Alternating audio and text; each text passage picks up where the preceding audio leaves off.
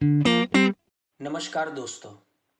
एक लंबे से विराम के बाद मैं आपका दोस्त फिर से हाजिर हूँ a walk with myself के साथ। पिछले एपिसोड में हमने सुना मैंने अनिल और उसके सारे दोस्तों को वादा किया था उनको पढ़ाने के लिए, पर अभी फ़िलहाल जल्दी मुझे थी घर पहुंचने की। इसीलिए मैंने उन सबको, अनिल को, उसके सारे दोस्तों को और उस अनिल के मम्मी पापा को बाय प्रणाम कहकर अपने घर के रास्ते पर निकल गया। मेरा मन तो नहीं कर रहा था कि मैं जाऊं, क्योंकि वो बच्चे ही इतने प्यारे थे।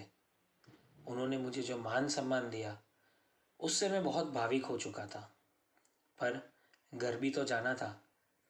मैं आगे जाने के बाद थोड़ा ही आगे मैं गया, उस चौराहे पर पहुंचा जिसे हम लोग अमित नगर सर्कल कहते हैं। उस चौराहे पर पहुंचकर मेरे पाँव वहीं पर रुक गए, क्योंकि मुझे एकदम से याद आया कि यही वह जगह है जहां अनिल के पापा का एक्सीडेंट हो गया था और उनकी मौत हुई थी। मैं थोड़ा सा मायूस हो गया। वही सारी बातों में अपना दिमाग दौड़ाने लगा था।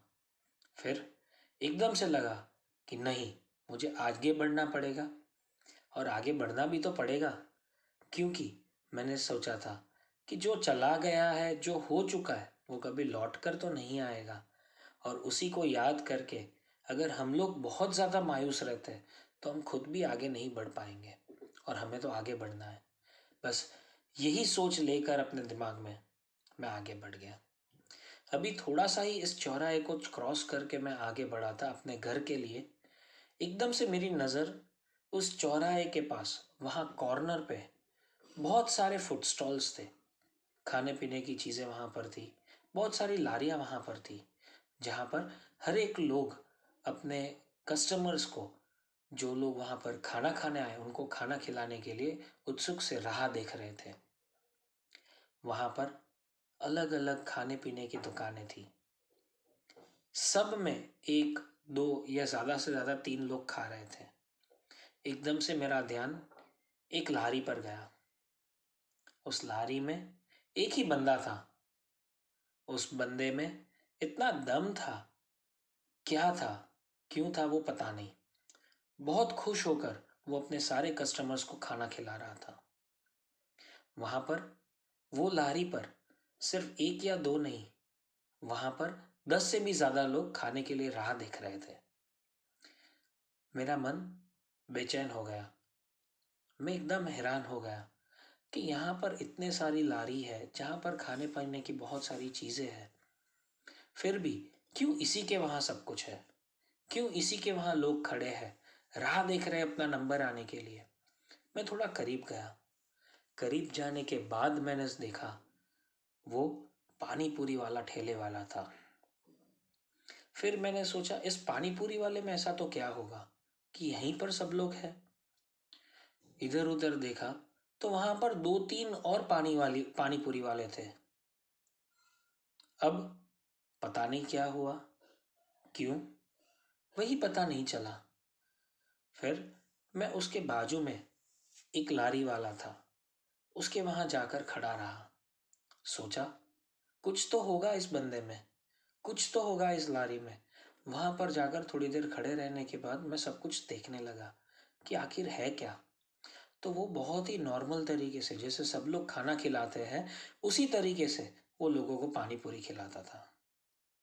पर एक चीज जो मैंने देखी वो शायद वहां पर किसी और लारी वाले ने नहीं देखी होगी।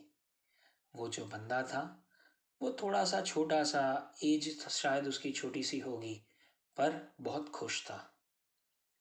वो जो खाने वाला था वो उसको खिलाने वाला था। कोई खा रहा था, कोई वहां पर ऐसे ही खड़ा था, उसके साथ बातें कर रहा था। ये सब कुछ देखकर मुझे लगा कि ये बंदा बहुत इंटरेस्टिंग लग रहा है।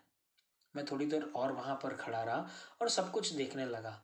मेरा ध्यान दो तरफा था, एक उस बंदे में था और दूसरा मेरी घड़ी में, क्योंकि मुझे घर भी तो जल्दी जाना था। एक बार तो मैंने सोचा कि मैं घर के लिए निकल जाता हूँ, फिर कभी यहाँ पर लौटूंगा। वैसे भी हर रोज निकलता था, हर रोज यहाँ से जाता था, तो कभी मेरा ध्यान इस जगह पर गया नहीं ये तो आज चल कर आया था, इसीलिए यहाँ रुक गया। तो सोचा अपने घर के लिए निकलता हूँ। पर दूसरी तरफ से ये ख्याल आया कि आज चल कर निकला हूँ, कल से वापस से मैं अपनी राम प्यारी पर निकल जाऊंगा, तो वापस से यही रूटीन वाले दिन होंगे। तो फिर बस यहीं रुक गया और उस बंदे को, उस पानी पूरी वाले को मैं देखता रहा। वो क्या कर रहा था, क्यों इतना खुश था, क्यों इतने प्यार से लोगों को इतना अच्छा सा खिलाता था। पहले मैंने सोचा कि शायद उसकी पानी पूरी इतनी टेस्टी होगी कि जहाँ पर सब लोग इधर खड़े हैं, राह देख रहे हैं, तो मैंने भी सोचा कि चलो उसके वहाँ थोड़ी सी पानी पूरी खा ली जाए। मैंने अब उस लाइन में मैं खड़ा रह गया। मैंने सोचा कि कोई दिक्कत नहीं, 10 मिनट और सही। उस लाइन में जब खड़ा रहा और मैं उस बंदे को घूरता रहा, उसको देखता रहा, उसको मार्क करता रहा कि आखिर उस बंदे में है क्या।